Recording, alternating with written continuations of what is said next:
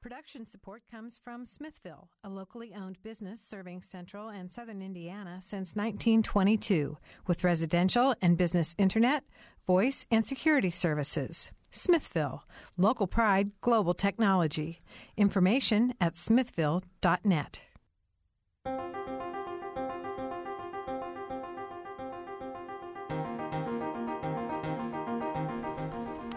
Welcome to Noon Edition. I'm Bob Zaltzberg, editor of the Herald Times. Today, my co-host is Gretchen Frazee, senior news editor at WFIU, WTIU. Good to be here. And we are going to be talking about water and clean water, actually. The impetus for this program is that E. coli levels in Brown County have recently been reported at an extremely high level. But Brown County isn't the only area in the state that's struggling with wastewater disposal. Many counties in Indiana have outdated sewer systems that need to be redeveloped. And this week we're going to talk about that problem and other issues involving keeping water clean in Indiana and in our area. We have two guests with us in the studio. Bruno Piggott is Assistant Commissioner for the Indiana Department of Environmental Management's Office of Water Quality. And also Frank Nowicki is with us. He's a lecturer at the Indiana University in the School of Public and Environmental Affairs. And he has a long history with city government in both Bloomington and Ellettsville.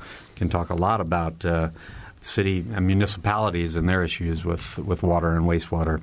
So if you want to join us, please phone us at 855-0811 in Bloomington or 1-877-285-9348. And you can also join a live chat at wfiu.org/noon edition. So Bruno and Frank, thanks for coming in today. Oh, thank you. And Thank you. Gretchen, great to be with you. Good to be here. All right. So we're going to talk about we're going to sort of jump off by talking about Brown County. That was one of the issues that got us thinking about this. And I think we have a couple of cuts from a news story done recently. Right? Yeah, so we've done a couple news stories on this, looking at some of the E. coli levels in Brown County, and they're extremely high, thousands of times higher than what's the allowable limit for pool closures. So we talked to John Kennard. He's the environmental health specialist for Brown County, and he explained in one of the interviews that we did with him, some of the E. coli testing that they've been doing,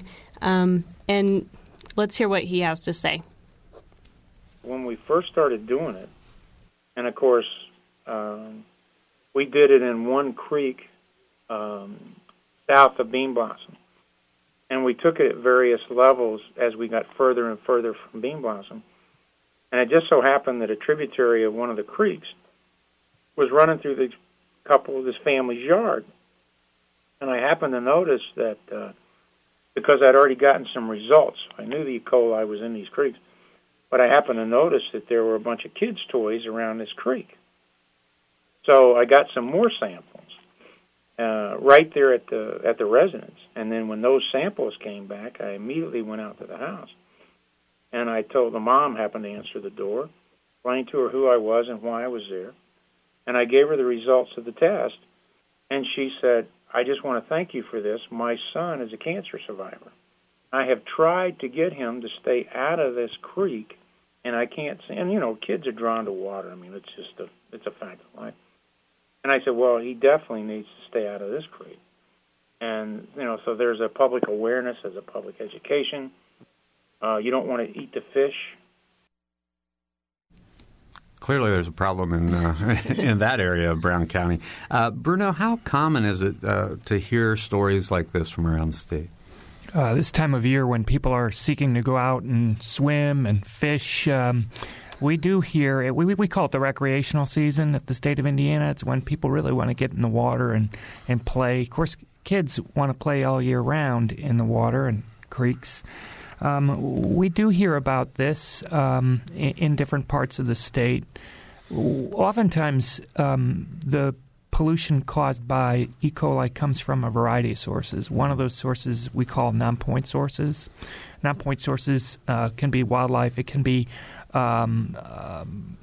contributions from agricultural fields. It can be from failed septic systems. And then we have point sources of pollution, that is maybe wastewater treatment plants that aren't operating correctly and are not controlling the levels of E. coli that are coming from their system. Mm-hmm. And in Brown County, I think what you found is septic systems are a big issue, right? Yeah. Let's try to play one more clip here from John Kennard. He talks about failed septic systems and how people are inappropriately trying to fix their problems. Just recently, we found a septic system that was having a problem, so the homeowner just ran a trench from the septic tank out to the creek, got caught by one of his neighbors. The neighbor never called us, and then decided, well, he'll just dig a pit and run it in there, but the failure was still a failure. And then we caught it. The house went up for sale. So, those kind of things happen on a weekly basis. That's not unusual to find 2 or 3 a week. Sometimes we find them when the sale of the home, during an inspection. Sometimes we find them when there may be, say, a divorce issue, or the next-door neighbor's kid beats up the other kid or something. I mean, we don't find them all, but we find a lot of them. And it's such an issue that in some instances, and the lots are small, the systems are antiquated, that the only reasonable solution is to have a sewer system. And, financially, if you've got houses, a mile apart or 3/4 of a mile apart, that's not financially feasible to do that. But in clusters, for instance, if you looked in the bean blossom demographics, we're looking at approximately about 125 potential septic systems connected to a sewer, and now all of a sudden it becomes realistic. It becomes financially feasible to look at that. Now that was from John Kennard, who's the environmental health specialist for Brown County. Frank, you've been involved with government in a fairly small town, not quite like Bean Blossom or Brown County, but how difficult is it to sort of get the infrastructure needed to take care of these issues? It's very difficult. Actually, the town of Ellettsville had a problem before I arrived on the scene, and that was an issue on growth and actually being able to grow and actually have jobs and try to improve the area. They stepped up. Ellettsville and the area rural sewer districts got together, built a plant, and they're still paying for it for the town of Ellettsville, but it's allowed them to go ahead and actually have growth and actually safety health issues to make sure that everything's covered. So that's a big issue. Mm-hmm. What would have happened had they not done that? IDEM and some other people would step in and actually have a cease to proceed. Basically, you can't have any more hookups. You can't have any more septic fields. Southern Indiana, the clay and some of the other things here are difficult for a septic system to work. Mm-hmm. Now, Bruno, in an area like that in Brown County, I mean, it's there's no sewer out there, right? I mean, so everybody's on septic. What can they do if there's no will of government to bring a sewer system out to them? What are their alternatives? There are a number of things that can be done. One thing for people that live in areas where bringing sewers is not realistic because of the low population level or the difficulty of running sewers out there from a geographical standpoint is putting in place septic management districts. Some areas of the state do that. That is, it's a system which allows an entity to come out and pump out septic tanks so that they make sure they're working properly. But that has limited usefulness, and it doesn't work so well in areas where the soils are not appropriate for septic tanks or where the lot sizes are too small. And frankly speaking, there are those areas of the state where that's the case. And the best solution is to put in a cluster system with a smaller treatment system that helps to improve the treatment and make sure that it meets water quality standards. And then there's the formation of regional sewer districts that can run sewer systems in in areas. And I believe that area has a regional sewer district. The question that some people raise is whether or not sewer systems should be put in place by some who believe that the placement of sewer systems brings development and growth in an area, and they like the rural characteristics of their area. But in terms of protecting our water quality, running a sewer system in an area is a reasonable solution. Mm-hmm. Mm-hmm. Our phone numbers are 855-0811 in Bloomington or 877-285-9348 outside of the Bloomington area. And you can also join a live chat at wfiu.org/noon edition. I did want to ask, a lot of these small areas just don't have the resources to address these problems. And we know that there are some things that the state can provide.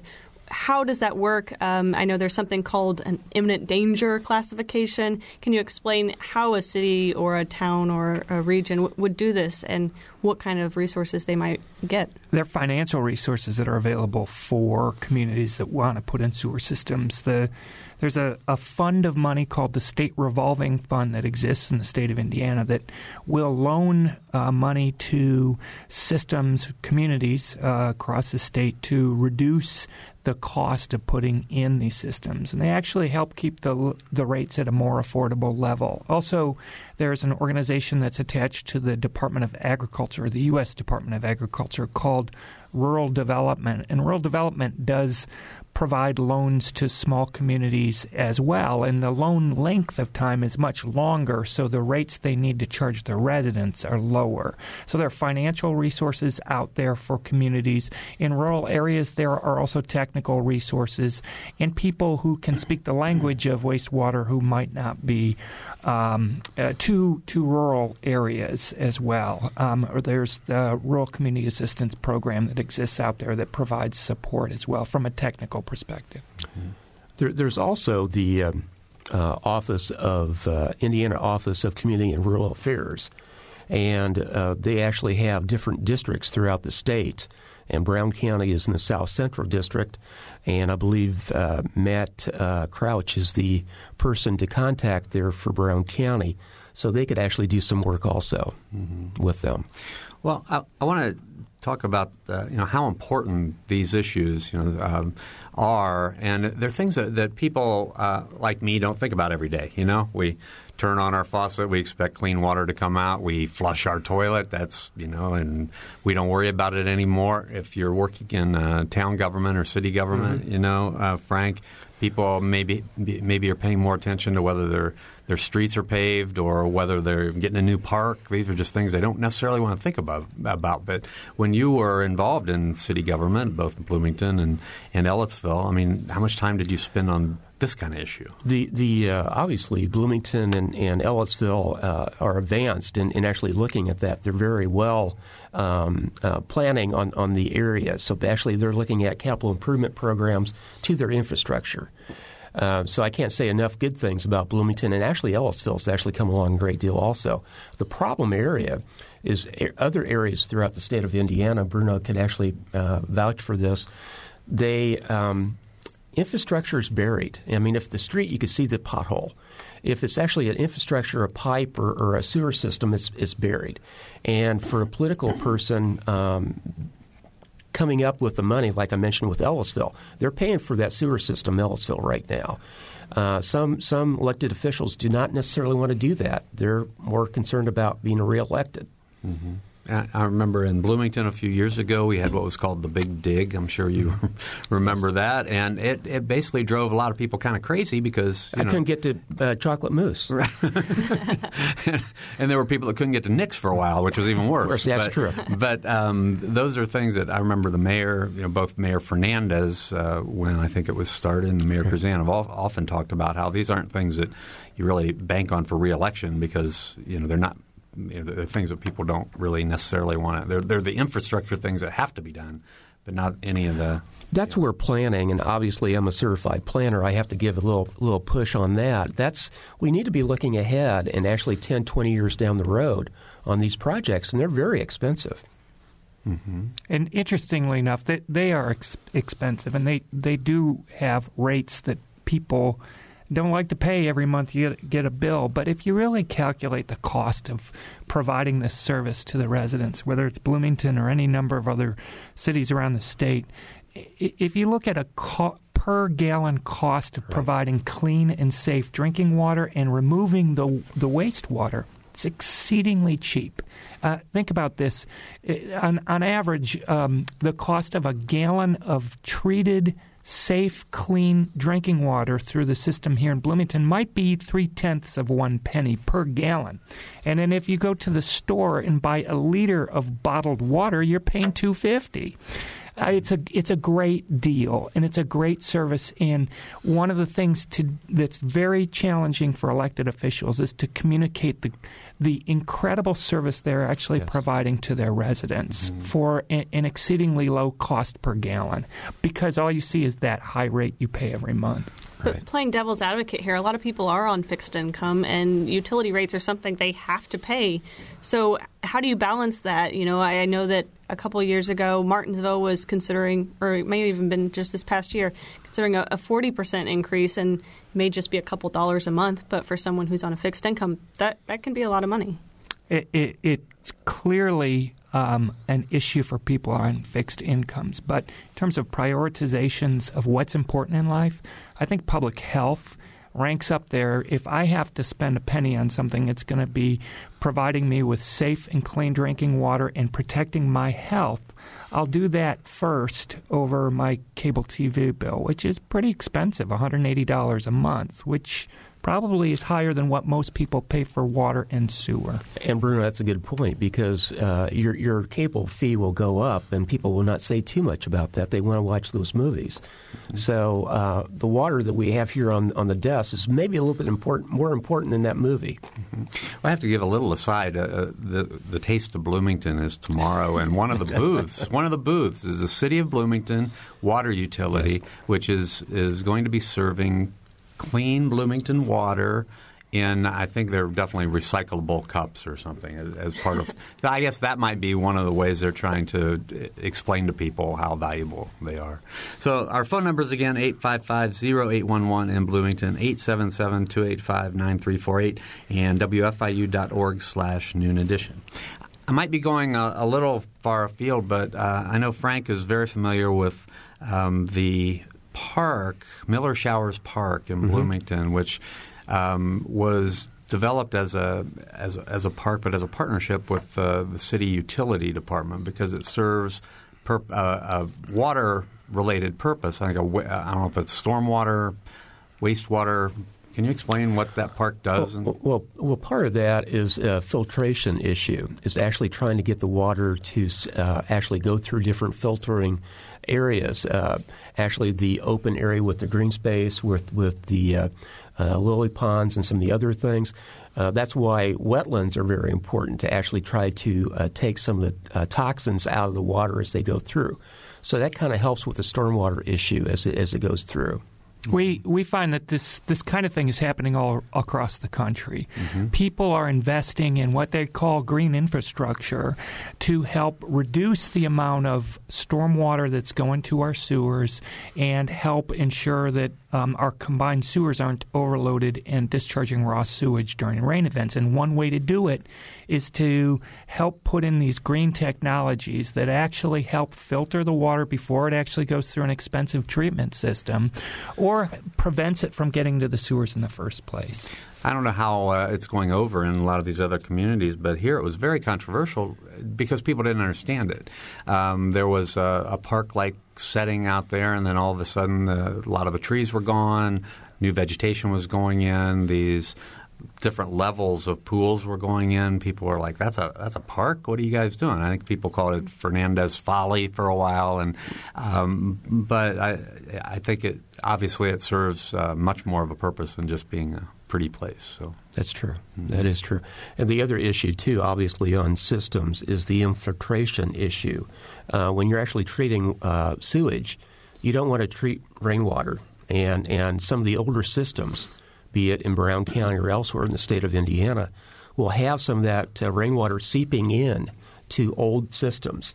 And then the cost is much higher than to treat that rainwater with the sewage. The city of Indianapolis is in some places, if you go downtown, putting in what they call rain gardens. They're really just depressions along the road that the water can gather and be soaked into, and the plants take up the water so that it doesn't ever get to the sewer system, and the sewer system isn't overloaded with this water, which is essentially clean water.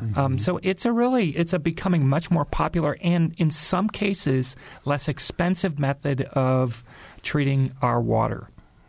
Are there green solutions like that that rural communities can come up with? I'm mixing my waters, but if a community has a bad sewage issue, are there ways they can do green technologies that might be short of spending money on an entire new sewer system? I'm not sure that they're necessarily short of spending money on a newer sewer system, but there are some communities, I'm thinking of Fulda in Indiana, that have put in place they construct a wetland, and then they have all the septic tanks in that community discharge their waters through pipes to the constructed wetlands that take up a lot of the nutrients. And then they take the remaining water, which is much cleaner, and discharge it in an area underground that feeds trees and other plants. So it actually is taken up by those trees. And so constructed wetlands are one way to help reduce costs of sewer systems or sophisticated treatment plants by putting in place a more green technology. Could you explain a little bit more about these wetlands? I think a lot of people, when they think wetlands, they think marsh area, Florida, that kind of thing. Is this something that's natural to Indiana? Well, wetlands are natural to Indiana, but the constructed wetlands are literally it's an area that's taken in. It could be a field and planted with plants that will take up the waters. So it's like constructing a wetland in a specific location. And wetlands, the natural kinds of wetlands you see in bogs and marshes and other areas around the state, we don't mean for them to be used as wastewater treatment systems. They provide a valuable resource for animals and provide habitat for other living creatures that we want to keep in a really good state. But the kind of constructed wetlands I'm talking about are literally deliberately created to ensure the treatment of wastewater. From a historical standpoint also, Indiana had a lot more wetlands in the past. Northwest Indiana, the Kankakee River Valley basically was all a swamp, which they actually emptied for farmland. Now, I do have relatives up there, so they do farm, so I can't go in that too much. But the issue on this is that we've had it here in Indiana, and we've gone away from it. So when we have these different changes in climate and some other issues, there's more pressure on the water system. The wetlands that do exist in the state, there's a regulatory program that is designed to protect those wetlands. So, for example, if someone wants to develop a piece of property and it has a wetland on it, we see the wetland as a valuable resource. And so they'd have to get a permit if they're going to impact that wetland that would require them to either create or protect other wetlands in a ratio that far exceeds the number of acres of wetlands that they're impacting. We call that our 401 program, and it's designed to help protect the wetlands that do remain in the state so that they do continue to provide their important ecological role. And you see that also with the Indiana Department of Transportation when they go ahead and put a project in that might be a ratio of 3-to-1, 4-to-1, or 5-to-1 to do that. All right, we're talking about Indiana's water issues today. We're talking about stormwater and sewage, wastewater, all sorts of things, and we'll probably talk about some drinking water here in the next half of the program. We have Bruno Piggott with IDEM with us, and Frank Nierwicki, who is a lecturer at Indiana University's School of Public and Environmental Affairs. You're listening to Noon Edition. We'll be right back.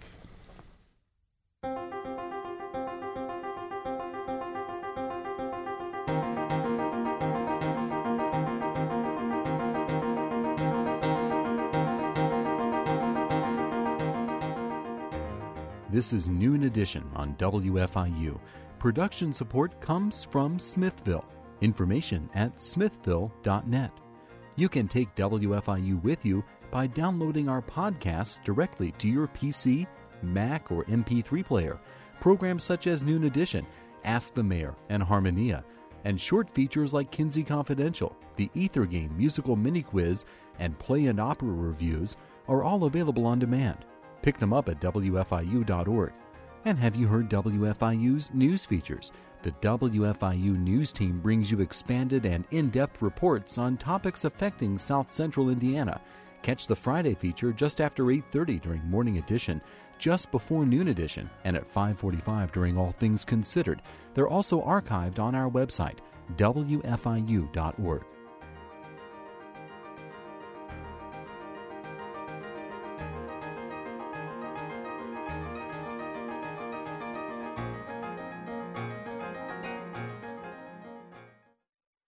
Welcome back to Noon Edition. I'm Bob Zaltzberg, editor of the Herald Times, along with Gretchen Frazee from WFIU and WTIU. And we're talking today about Indiana's water system, water issues, anything related to water. We're going to talk about it today. The guests with us in the studio are Bruno Piggott, the Assistant Commissioner for IDEM's Office of Water Quality, and Frank Nowicki, who's a lecturer at Indiana University School of Public and Environmental Affairs and a long-time employee of City of Bloomington and Town of Ellettsville. He's done a lot of municipal work and is very knowledgeable about all these issues, including infrastructure. So if you want to give us a call, you can join us at 855-0811 or 1-877-285-9348. You can also join a live chat at wfiu.org/Noon Edition. This is the first day of summer, so swimming pools they open on Memorial Day, but they're, I'm sure, going to be busy and getting busier. So can you explain, and Frank, maybe this is for you, how swimming pools are kept monitored, I guess, for whether or not they have issues? Okay, this should be interesting. I'm a transportation planner originally. I know the health department, the local health department, is actually involved in testing that, and they do have a routine going around to the different swimming pools and testing for different nasty things in the pools. And obviously, some of that, I'm not a scientist, but it can be transmitted through the skin and some other issues. So that's a very important issue, and obviously something has to be watched very closely. Mm-hmm. Well, I turned it over to you because of your municipal background. But Bruno looked at me and smiled. Right. I was just thinking about the lifeguards monitoring the young kids. Yeah. Make sure there's no accidents in the pools. Right. Yeah. It is swimming pool time. A lot of people are out there. My kids, I've got 3 of them, are out there swimming in the pools every day. And it's getting hot. It's going to be a hot weekend. So communities and the City of Indianapolis, Bloomington, others that run pools are diligent about making sure that they appropriately treat to make sure the chlorine levels are appropriate, and that if there is a problem that's established because somebody had an accident, that they clean out the system. And they're very, very careful about that. It is high season for that around the state. But in addition to that, these days, a lot of people are going out in the water in their boats, and they're taking a dip over the edge in a lake. And there's a couple things going on from a water quality perspective in the natural waters. One is those guys that go over and jump off their boat and land in the water and swim around might be concerned about algae levels. If you're in the water because you're swimming in your lake and you see green, goopy water, you don't want to be recreating in those areas. And you might wonder whether it's okay to. And I should let you guys know that the state of Indiana has a program where we're taking a look at 11 different swimming beaches around the state that are run by, I believe it's DNR, to sample them for high algae levels, because there is an algae called Cylindrospermopsis, and blue-green algae, it's known as popularly, that if you get in touch with it on your skin, you can develop rashes. It can have problems, and there have been stories in other states where it's widespread of this causing rashes amongst people and sometimes illnesses amongst animals. So I would just advise anybody who's out there this weekend or any weekend to take a look and use common sense measures when you're in natural waters. Wash off after you're done recreating. Make sure that you're safe when you're swimming. Use your life jacket. And we go out and we sample and we let people know on our website what is the level of blue-green algae look like in some of these swimming waters. And it just gives the public some better information with which to determine where they should be out in the waters. Mm-hmm. We have 3 phone calls, so let's go first to Caroline. Caroline? Hi. Yes, this isn't so much of an issue now because my kids are older, but they love to play in creeks, or they used to, and I just wondered if the creeks in the state parks are safe. Particularly, I had heard when they built the school near McCormick's Creek that there was a problem with the treatment plant and that the creek in the park was not safe. And I just wondered if the Indiana parks, if somebody monitors those creeks for pollution. Well, I can tell you in general terms how we deal with that. How do we monitor the quality of our streams to determine whether they're impaired for a pollutant like E. coli? We talked about that earlier on. And we have a team of people at the state that go out and sample our waters every year. We both do site-specific sampling, and then we go into different regions around the state. We collect information about the chemicals that are in the water, chemical composition of the water, whether there are pollutants like E. coli in the water, and what's the fish population look like? Because we not only want to see whether it's okay to splash around the creek, but we also want to see what kind of wildlife lives in that creek, and is it a really healthy, diverse set of living organisms. And then what we do is, under the law, we're required to put together a list of impaired waters. That is, waters that don't meet our water quality standards. And we publish that list every 2 years. So we put together a list of impaired waters in 2010. We did so in 2012, and every 2 years we come up with this list of impaired waters. And what does that mean? It means those are the waters that we need to pay some special attention to ensure that we clean them up and make sure they meet water quality standards. So I can't specifically tell you whether the problem that you cited, ma'am, is actually solved. But what I can say is the state makes a big effort every year during the summer months to go out and sample those waters to determine what the water quality is like. All right. Thanks, Caroline. We appreciate the call. And our next call is from Susan from Brown County. Hi. I appreciate this show today very much. We do have a problem here, and I understand there's a big problem in Jennings County as well. One of the things I've found in doing some research is that communities can recycle urine and turn it into drinking water. It doesn't have to go into the sewage systems. And I found an article on Scientific American that you can use it for watering your gardens and so on and so forth. Unfortunately, it's illegal, I believe, in the state of Indiana to do that. And I've also found several other alternative type systems that are allowed in lots of even the states adjacent to Indiana that they don't allow here. I'm wondering what we might do to get a little bit more modern systems allowed here that would solve some of these problems. Well, I can't speak to, and this is Bruno Piggott from IDEM, I can't speak to recycling specifically of urine, but what I get the sense that you might be talking about is there are some places, if you go to Florida, for example, or out west where water is very scarce, they develop systems of water reuse. Some people call that water gray water. Mm-hmm. And so it's anything that is used already. It could include the water you use to water your lawn. It could be used for other purposes, but it's water that you have used in your home that goes to a treatment system, and once it's been treated, it may be safe for watering your lawn with. And the caller's correct. We don't have a system of regulations that's specifically addressed to allow for water reuse in communities statewide. And part of the reason it's been developed in other states like Florida and Nevada and Arizona is because there's a scarcity of water.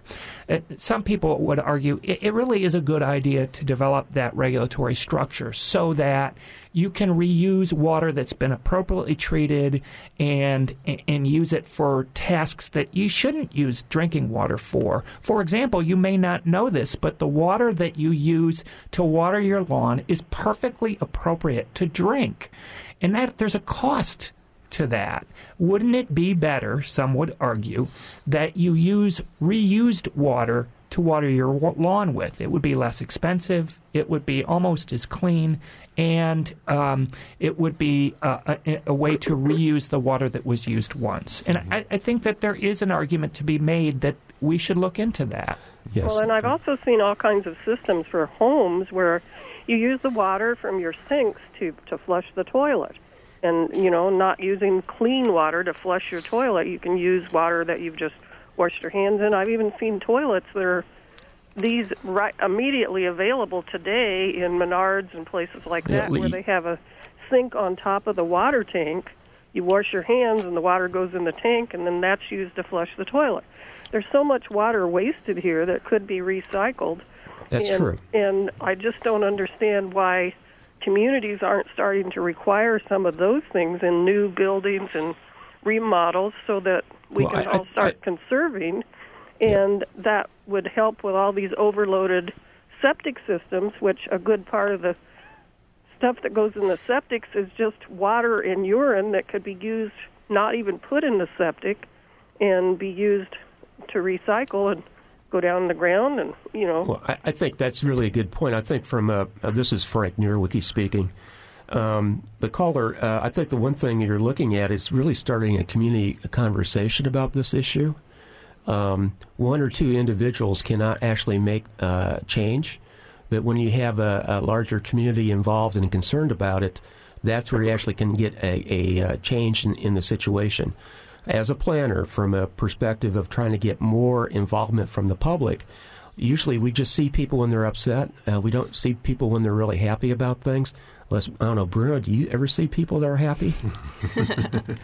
No, but seriously, the issue here is that you need to have community outreach to see what you need. You need to do a capital improvement program issue on looking at the cost that would be to upgrade a system and exactly what kind of condition your system is right now.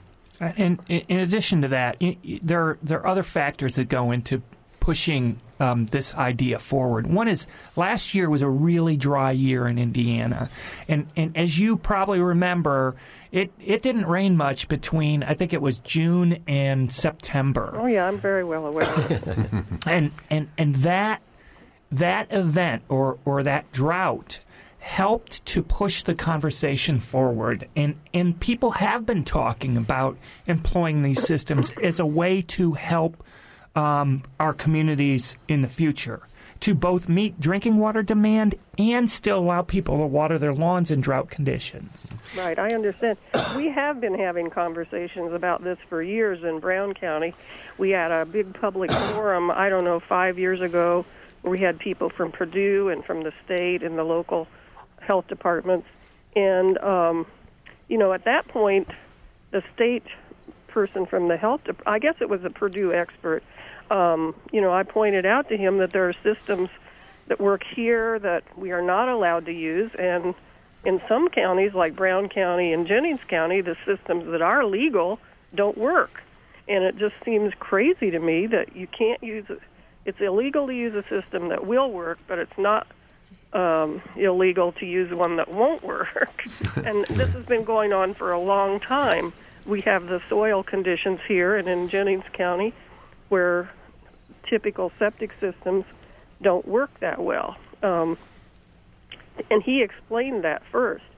So my point is, I don't know what we need to do, but I don't understand why right now the local health departments and building inspectors and all can't start implementing new rules for new construction and remodels to help, require that people use new types of things that will save them money too.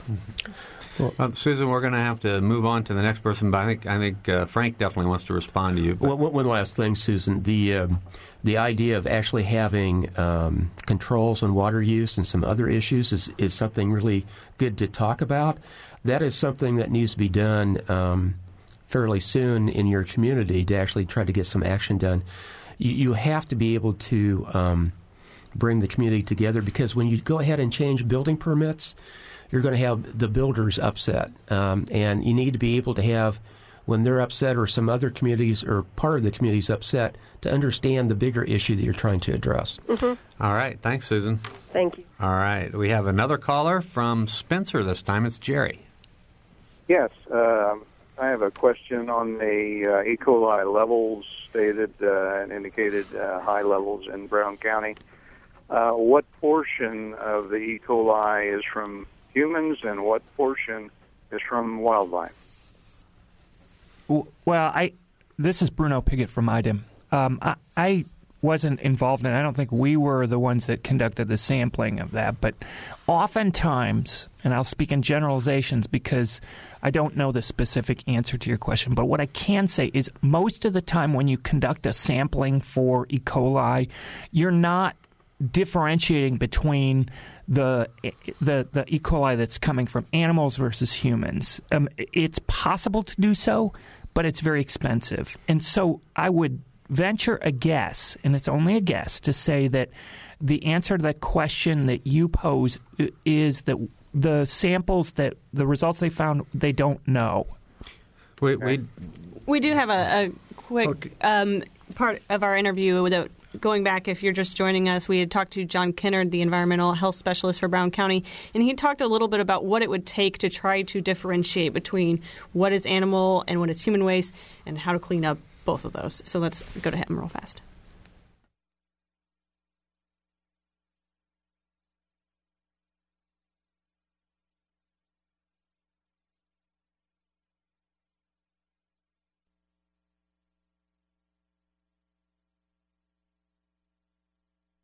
We get rid of the septics overflowing in the creeks and whatever, and then we start to work on, with IDEM again, and working in animal waste. And we'll probably be talking to IDEM here over the next few weeks about, okay, what are we really looking into? What's it really going to cost if we need to try and start dividing out human waste from animal waste? Is the need so significant that we need to be able to determine that? And it's probably going to be a yes. We're going to be now wanting to spend millions of dollars to correct an action. Well, are you correcting a human action or an animal action? And if it's an animal action, sewer districts aren't going to help that. So we're going to be defining that as well. So over the next couple of months, we'll be doing more water testing in streams near agricultural farmland. All right, Jerry, that's what we've got for you on that. So I appreciate your call. And we're going to go to another caller who's been waiting for a long time to talk to us, Derek from Bloomington. Derek? Hi. I was wondering, there seems to be a perception of Bloomington about the Bloomington water supply, because whenever I go to a supermarket like Kroger or something, I see people just stocking up their carts with plastic water bottles, and I can't get over that. That is such a tremendous waste in both the generation of the water, and the irony is that a lot of that water is simply from tap water in, say, Texas or some other state. And they relabel it and call it some groovy-sounding name, like glacial water, and it's really tap water. So I wondered if you could address that. Is that a huge waste of water resources So let's suppose that's a billion-dollar industry. That could just about redo the infrastructure for a lot of small towns and cities. And I wondered if, A, is the water better from these bottled waters, and B, I see a lot of people at B Foods doing the reverse osmosis water deal, and I wondered if you could address the efficacy of that and filters in your faucet. Is that going to make our water a lot better than what we get from the tap? I'm sure that Bloomington's not the only community. I live in Westfield, Indiana, and I go to the store, and there are just, gallon after gallon of plastic water bottles that are purchased by people, and I couldn't agree with you more. The water that comes out of the tap that's treated by the Bloomington Waste Drinking Water Treatment Plant, the Indianapolis Drinking Water System, there are treatment requirements. The water is clean and safe. The people that run those systems have to report to you, the consumer, on a regular basis about the quality of the water and any imperfections that might be in it. It's an exceedingly inexpensive, wonderful resource, and going out to the store to buy it at 100 or 200 times the cost of it coming out of your tap just is not sensible.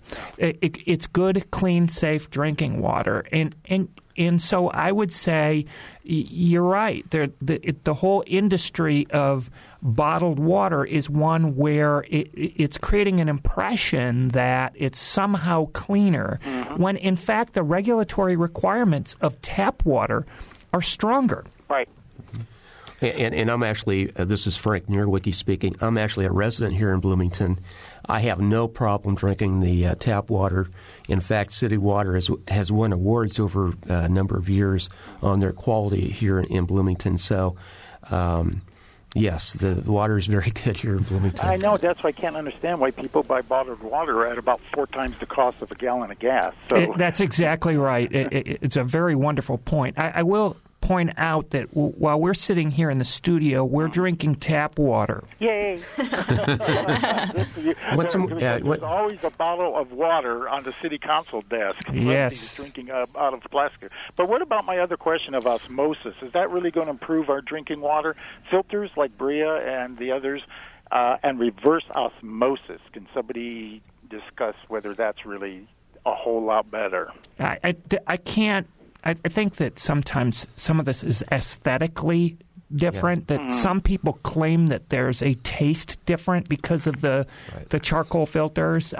But I think that's a very personal thing. But the real question about whether it's clean and safe, it's absolutely clean and safe without that filter. Right. And I've actually heard that Bria filters might take out some of the good nutrients, too. So you'll want to double check on that, but I have heard that as well. Do we have mineral content? I heard that cities that have high mineral content are good, because some actually... So is there mineral content in our water, like selenium and stuff like that? I don't know the chemistry on that, but I do think we do have minerals in there. But there are, and it depends on the source of the water. A lot of the systems in this state receive their water from wells. That water is very clean, but it contains some minerals. And so, yes, some of the water contains minerals. Okay. All right. Thanks, guys. Appreciate it. Thank you. All right. Thanks a lot for the call. We have just about 5 minutes to go, so if you want to slide in a phone call, you probably can. 855-0811 in Bloomington, 877-285-9348 outside of the Bloomington area, WFIU.org/Noon Edition. I wanted to just sort of ask about capacity. I know we're talking about water quality, right. But last summer there were some issues with water. I don't know if you would call them water shortages or treatment plants that couldn't keep up. Is this a significant issue around the state? We at the state of Indiana tracked water issues last year very closely because of the drought. And we met with a whole host of folks at the state of Indiana to make sure that there was enough fire protection and provision of clean and safe drinking water. And some people, we found about 17 systems around the state that had issues with their water quantity. how much. But most of those issues resulted from the fact that the peak demand of the water was a result of watering lawns. Right. And once people put in place conservation measures over time, they found that they could provide plenty of adequate water for the citizens of their communities. Now, a few of them, 7 of them, had issues with capacity, and a few had to drill new wells, and others downstream of Patoka Lake had to have a greater discharge from the lake, the reservoir, to ensure that they had enough. But far and away, most systems are just fine as long as people conserved waters during these dry seasons. All right. We think we have a phone call if we can get to our next phone caller. We have a lot of people calling in at the last minute here. Right. So while we're waiting on that, we do have our live chat going on online. So if we don't get to your call, feel free to go to that. That's wfiu.org/noon edition. And we can try to answer your questions there after the show because we just have a couple of minutes here. Okay. Well, one last thing. I'll make a plug for SPIA, School of Public Environmental Affairs. We do have students that have capstone projects, and we've actually done some projects on watershed and some other issues. We had one. My group did work with Bedford this last semester, involved in their Stellar grant, which they did win, over $20 million in Bedford. So we're going to be trying to work and keep our outreach to communities. So that's something we're going to be looking at, too. All right. If we can go to the phone now. Do we have our caller? Yeah, go ahead. Yes, I was calling. I'm a local resident in Bloomington here, and I've actually had a transplant. So I have an immunocompromised position. And every year when we get the water quality survey or the report from Bloomington's Waterworks, it talks about the cryptosporidium level and that there is some in the water. And if you have an immune deficiency, you should talk to your doctor. And I was really just wondering how significant that problem was. All right. Bruno, can you address that at all? I We've missed got the about 30 seconds last to go. part of the question. How serious the problem is? Is that what your question was? Yeah, exactly how much cryptosporidium is in the water, and who could he call to talk to about that? The Bloomington Utilities Uh-huh. can answer the question specifically, and but we take great care to ensure that systems around the state are monitoring and do know the levels, and we have these maximum contaminant levels. You can't have it over a certain amount, or else the system has to make some other improvements. All right. We're going to have to direct you to call the City of Bloomington to ask them that question because we are out of time. I want to thank Bruno Piggott for coming down from Indianapolis again today. Frank Nierwicki. Thanks, Frank. Good to see you again. Gretchen, great to be with you today. Yep. Gretchen Frazee has sat in as our co-host. And also Mike Pashkash and Stuart Norton have been doing everything else today. So thanks a lot for listening today. I'm Bob Zaltsberg. We'll see you next week.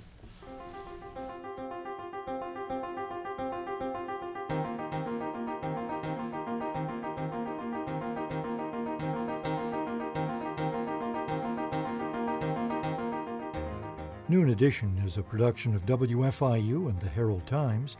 A podcast of this and other WFIU programs is available at WFIU.org.